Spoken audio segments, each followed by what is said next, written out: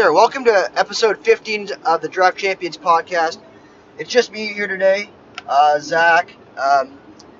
You can follow our podcast at Draft Champagne, and I just got an hour drive on my hands, so I figured might as well try and do something to keep my attention. So I just decided I might just talk about the closer situations and get into a deeper conversation that would relate to the draft and hold format, because your normal formats you're really just looking at your closers and maybe a couple setup guys, and like your Nick Andersons and your Karinchuks that might get drafted in those like the 15 teamers, like the RotoWire online, where you got 12, 15 teams, 30 roster spots a piece, or 27.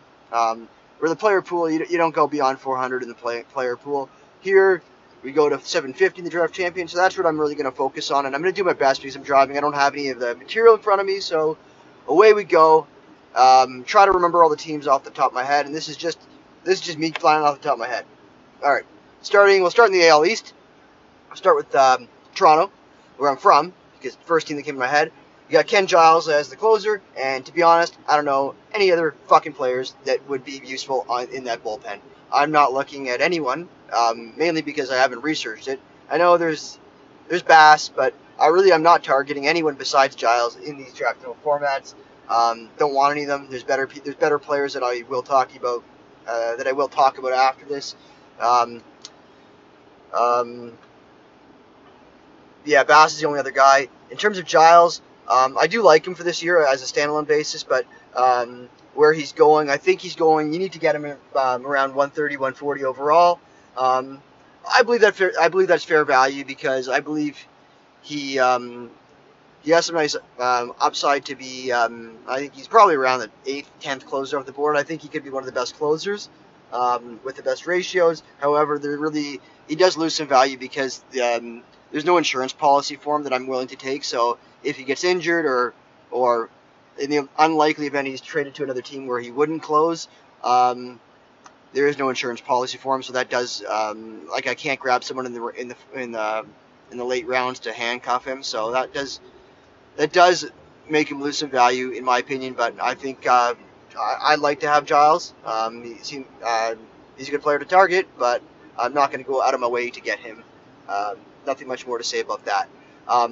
Similarly, you got the Yankees in the AL East. You got Chapman. I like Chapman. You're going to have to reach for him. Well, reach. You're going to have to take him early. I'm not such a huge fan of doing it, of taking a closer early, but if I do take a closer early, it's going to be either him or Hendricks.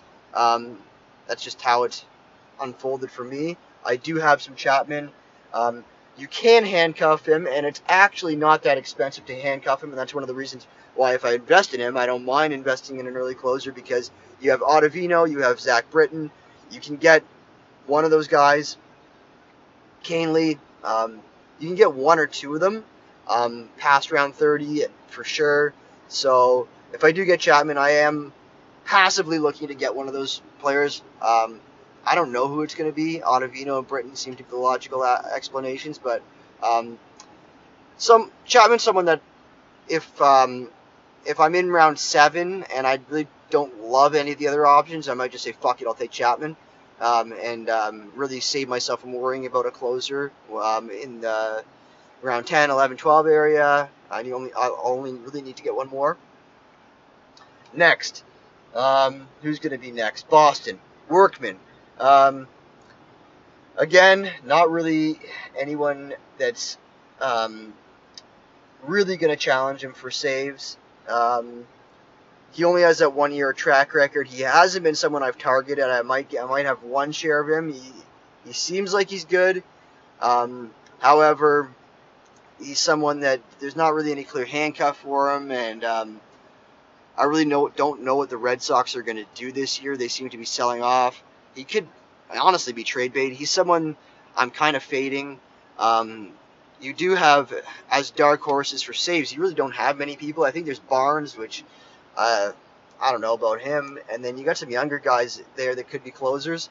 You have Darwinzon Hernandez, who could be a starter or a closer. And you also have Brusdar Graterol, who I was really confident he was going to be a starter. But since the medical reports have almost nixed this trade, I'm off him as a starter. I was wrong on that. So either of those players could eventually earn saves. I was speculating Darwin's on could have earned some saves last year, and I had him in a couple of these draft and holds, and he was called up, which helped me a little bit. Didn't really move the needle though. But I think either of those guys could get saves if Workman loses that job. But that situation is a situation I'm avoiding for saves in Boston, just because of those reasons. Next, Tampa Bay. You got Emilio Pagan. You have Nick Anderson. You have Jose Alvarado, who I believe might be healthy now. And then there's one more guy in there, Diego Castillo. Emilio Pagan was the guy getting saves at the end of last year. It doesn't mean that that's what's going to happen this year. I'm not reaching on Pagan where he's going. I'd rather have a safer option in terms of the stranglehold on that job. So I am fading that situation. I'd much rather have Nick Anderson than Emilio Pagan. I played in not a draft and hold league, but I played in a league that has holds and saves as two distinct categories. And I drafted in that league, I drafted Nick Anderson first, and then I drafted Emilio Pagan just because holds is a category, and I believe Nick Anderson is the better pitcher in that format. It's rotisserie, so strikeouts are crucial there, and I think Nick Anderson's going to be better at getting strikeouts. I did end up drafting both of them to sort of handcuff the situation, so I'm going to get all the holds and saves besides Alvarado and Castillo in that league. But in a draft and hold, it's really hard to get both of those first two players. It's easier to get Castillo and Alvarado later on. Alvarado you can get close to around 40, and I think regardless if you target the Tampa Bay situation, Alvarado's a nice little dart throw you can throw at in round 38-ish. I've got him a couple times. Not someone I'm targeting, but if he's sort of there and there's no one else I really need, no other categories I need to backfill, I'll take a shot on Alvarado. Especially if I'm not too confident with, I'm not too happy with my closers that I've gotten early on. But not really a situation I'm looking to target early. I'm not looking to reach on the Tampa Bay situation. For sure not before round 10's complete. Who is the team that I'm missing in the East? Baltimore. You got Givens and you got Hunter Harvey. I'm basically ignoring Givens. I think Hunter Harvey is a nice guy to take a shot on after round 30 because no one's really talking about him. He did pitch well when he was up last year. Of course, he has those injury concerns. He was a high-end prospect, sort of like Dylan Bundy was coming up. Then he had some injuries as well. So I think they're turning him into a reliever. It feels like, but that rotation is so shitty. I wouldn't even be surprised if Hunter Harvey gets starts eventually if he starts pitching well. So he's sort of an opposite of a guy that can hurt you in two ways. He's a guy that can help you. He's got upside in two different ways. I haven't got any of his shares of him yet. I'm in a draft and hold right now where I might be looking to grab him in the next couple rounds. I think we're in round 34.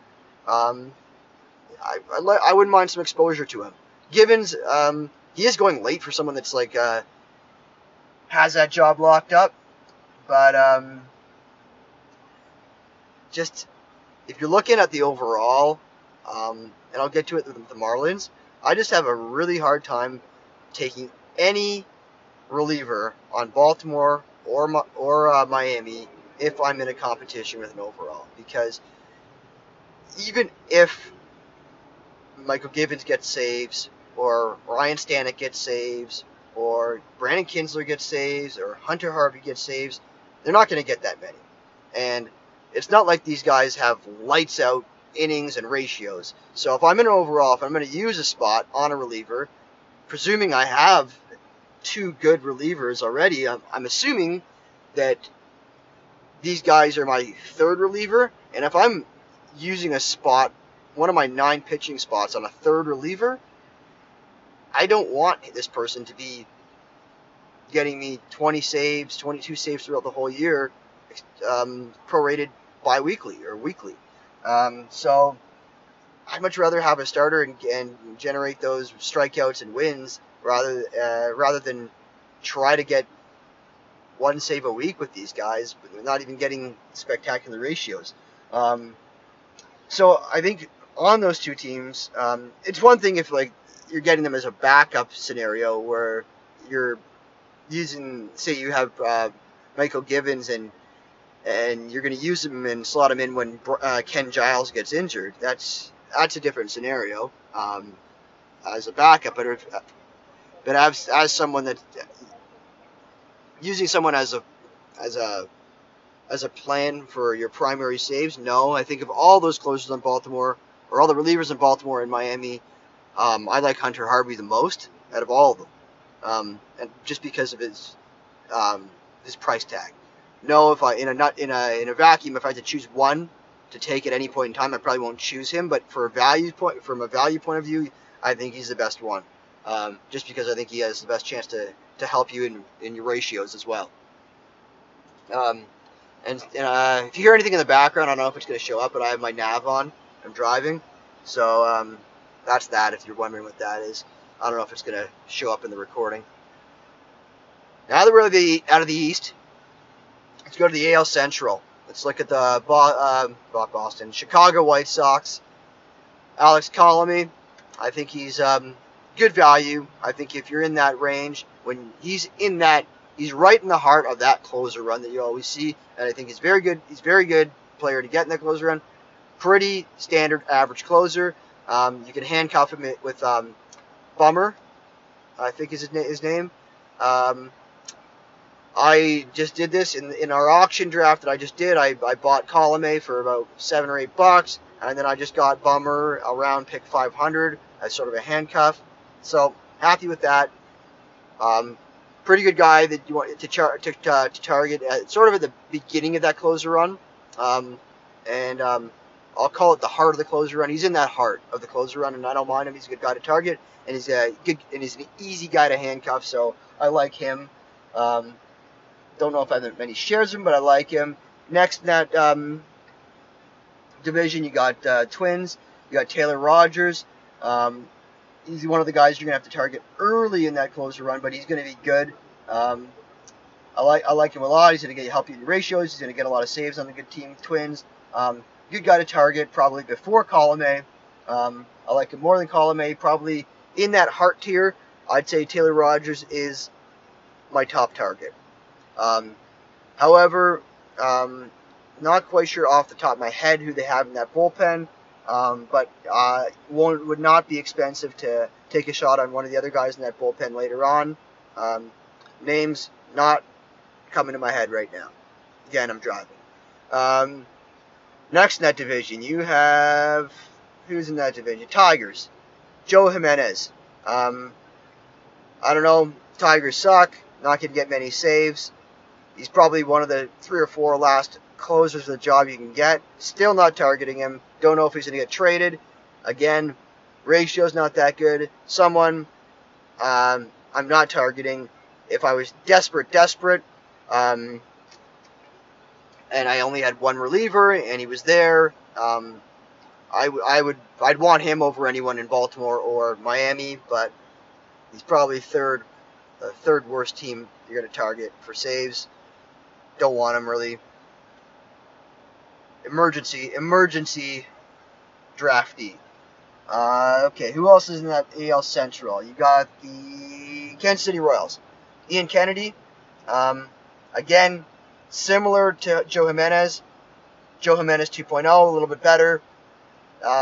Don't really want him for those same reasons. Team sucks. Even though he did get a lot of saves last year. They're not as bad as Detroit.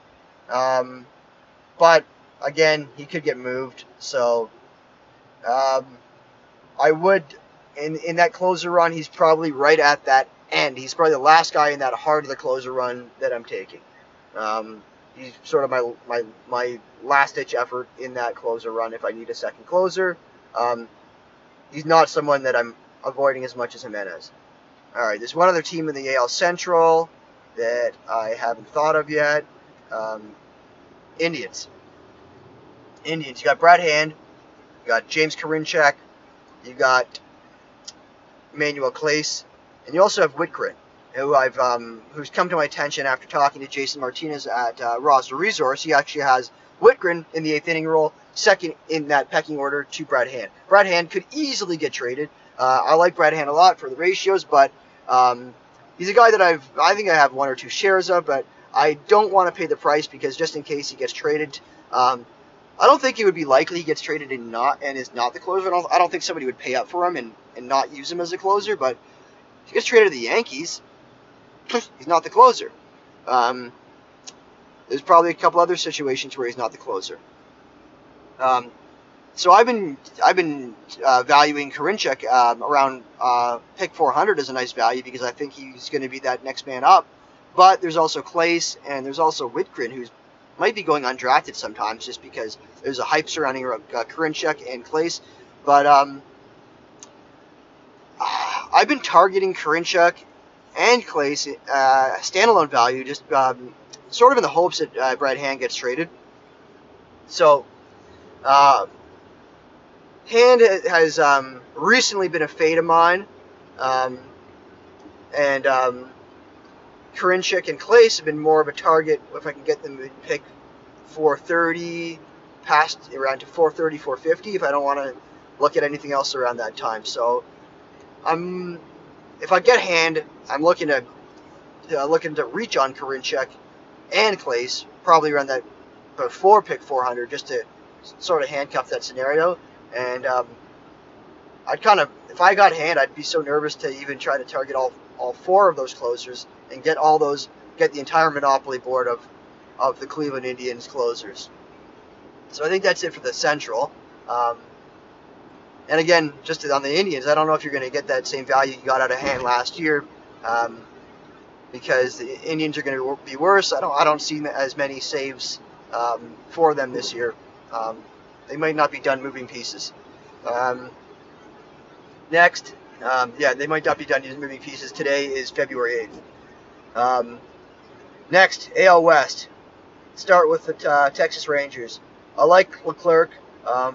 He's someone that I'm targeting in that heart of the closer run. They said they want him to be the closer. He had a bad start last year. However, picked it up at the end of last year. Improved. Not many. I didn't really see that many people in that bullpen that could be a handcuff for him. Like Hector Rondon is there, I believe. I don't really like him. Not really targeting, even if I have Leclerc.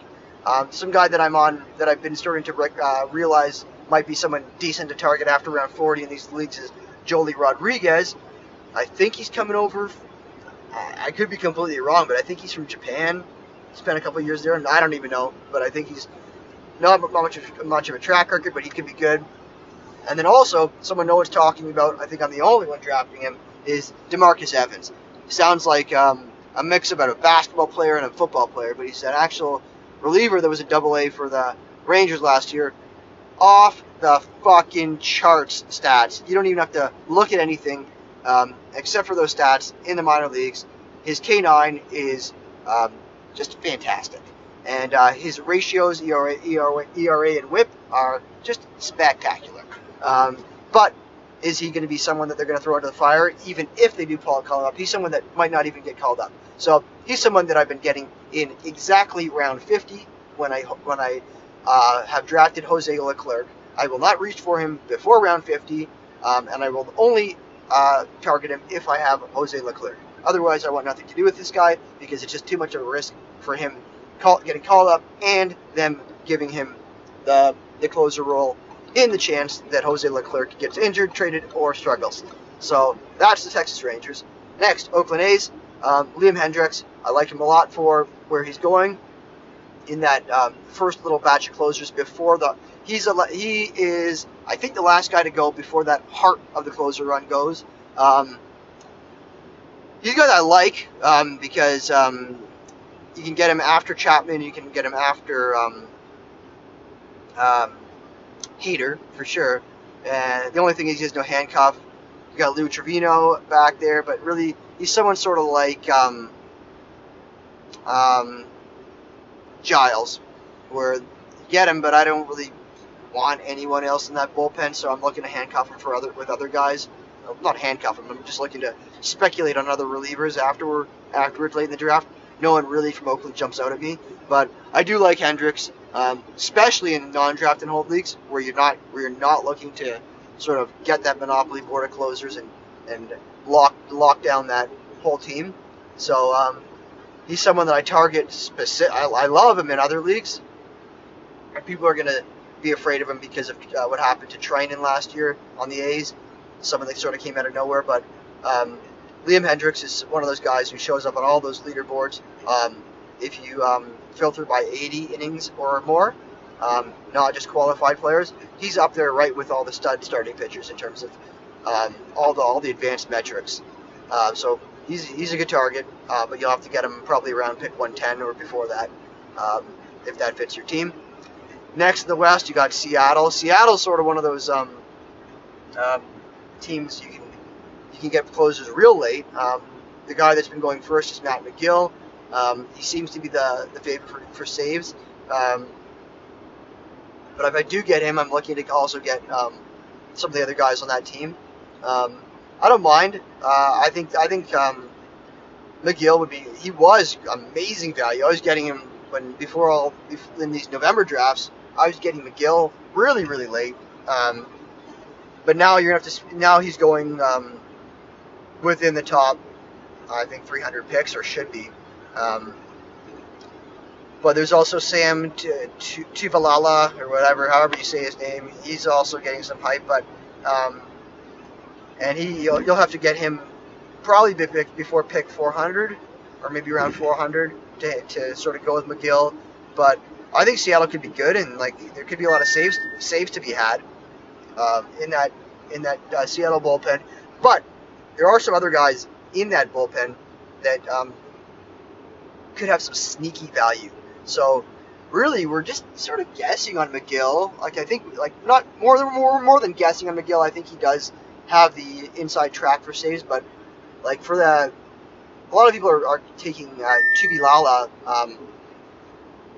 not that late, before pick 400. So for someone that's just sort of one of those guys in the bullpen, he's going pretty early. So the value on him, I think, is poor because you have guys like Austin L. Adams in the Seattle bullpen that you can get in the round 40s, who has nasty stuff. He's one of those guys that I got. Adams is one of the guys I got in my deep dynasties last year. Just looking at his stats in the minor leagues, now he's up in the majors. He might have the best stuff out of anyone in that bullpen. So he's a guy that I would target regardless of having the Seattle relievers or not. And if I did have McGill, I would definitely want to be getting Austin Adams in round 45 or whatever. Next, who is in that? Houston. Roberto Osuna. Okay. Now here's a piece of information that I got before last year. I'm from Toronto. He was in Toronto, and he got traded for Ken Giles in, I believe, 2018. Now, I am avoiding Roberto Osuna. He's one of those guys that's going around that Liam Hendriks range. I'd way rather have Hendriks than Osuna. First of all, Astros' situation is sort of messed up to begin with. Wouldn't even rule out Osuna getting traded this year. I don't know. I don't know what's going to happen to that team. Craig, our co-host, made a prediction that Astros would miss the playoffs this year. I don't even think that's so bold, given that division. My little bold prediction, we'll do it, and we'll segue right now into this 2020 vision. My bold prediction, I'm going to piggyback off of what Craig said. I'm going to say that no team in the AL West finishes below 500. And no team in that division has more than 90 wins. I think that division is going to have a ton of parity. And I don't know what's going to happen with the Astros this year. I don't think they're going to win their division. I think it's going to be someone else. I think it's unlikely that Osuna gets traded. But if you play fantasy football, and not this year, but last year, you got fucked if you drafted Kareem Hunt. Because before the season started, you knew there was reports that he had some sort of incident but the league investigated it, and nothing was really happening before the season. He was a first-round pick, and then all of a sudden, bang, he's suspended, he's cut, you're screwed. Because a video came out. So, back to what I'm saying. Now, take what I say with a grain of salt. I'm from Toronto. I have a friend who knows a friend. So it's a friend of a friend. But this friend doesn't play fantasy sports. He was just telling me this story. His friend is a police officer, and his jurisdiction was that hotel where Osuna basically clocked a chick in the face. Essentially, I think is what happened. And according to this police officer, there is a video of it. And take it, like I said, take it with a grain of salt. This video has not been released to the public yet. I don't know if it will, but these things seem to always make their way out into the public eye. And you all know that once there's a video, then things change. So like everything's fine now. Everyone's forgotten about it. It's forgotten about this assault, but and the charges are dropped because I believe what happened in Mexico was the woman decided to stop pursuing anything to do with it because of whatever the hell was going on with her family, Asuna's family. I don't know what's going on, but not fantasy relevant. But what is fantasy relevant is if this video comes out, and this is why this was told to me before last year. So again, I heard this before 2019, and I was avoiding Osuna, and he was great for fantasy last year, so I avoided him. So I was paranoid avoiding him, and it turned out that there was no need to avoid him for fantasy purposes. There might be a reason to avoid him for other purposes, but for fantasy purposes, there was no reason to avoid him. But I'm still weary of this video coming out, and I'd much rather take my chances on Hendricks. And for this reason, again, I'm still completely avoiding Roberto Osuna because I've heard through the grapevine, don't know if it's true, but I've heard from a source that has no skin in the game, just telling me as a friend for something that he heard because we were sitting around having a drink and he told me this. There's no motives because this guy doesn't play fantasy. He's just telling me this. And he's good friends with this police officer. I'm still avoiding Osuna because of that. I'm afraid. I'm paranoid because I drafted Kareem Hunt. I'm not drafting Roberto Osuna this year again. So how far have we gone? We got almost half an hour here. I'm going to stop. I'm going to stop now, and we'll maybe look at the NL another time, and we'll see if I want to do this on my way back. But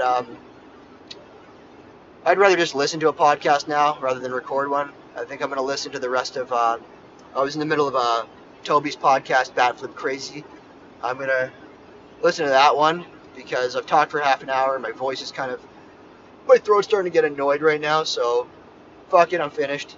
I don't want to get in the middle of the NL and then have to cut it off because I've got to my destination. So maybe I'll do an NL little whatever later. But again, follow our podcast at Draft Champagne on Twitter.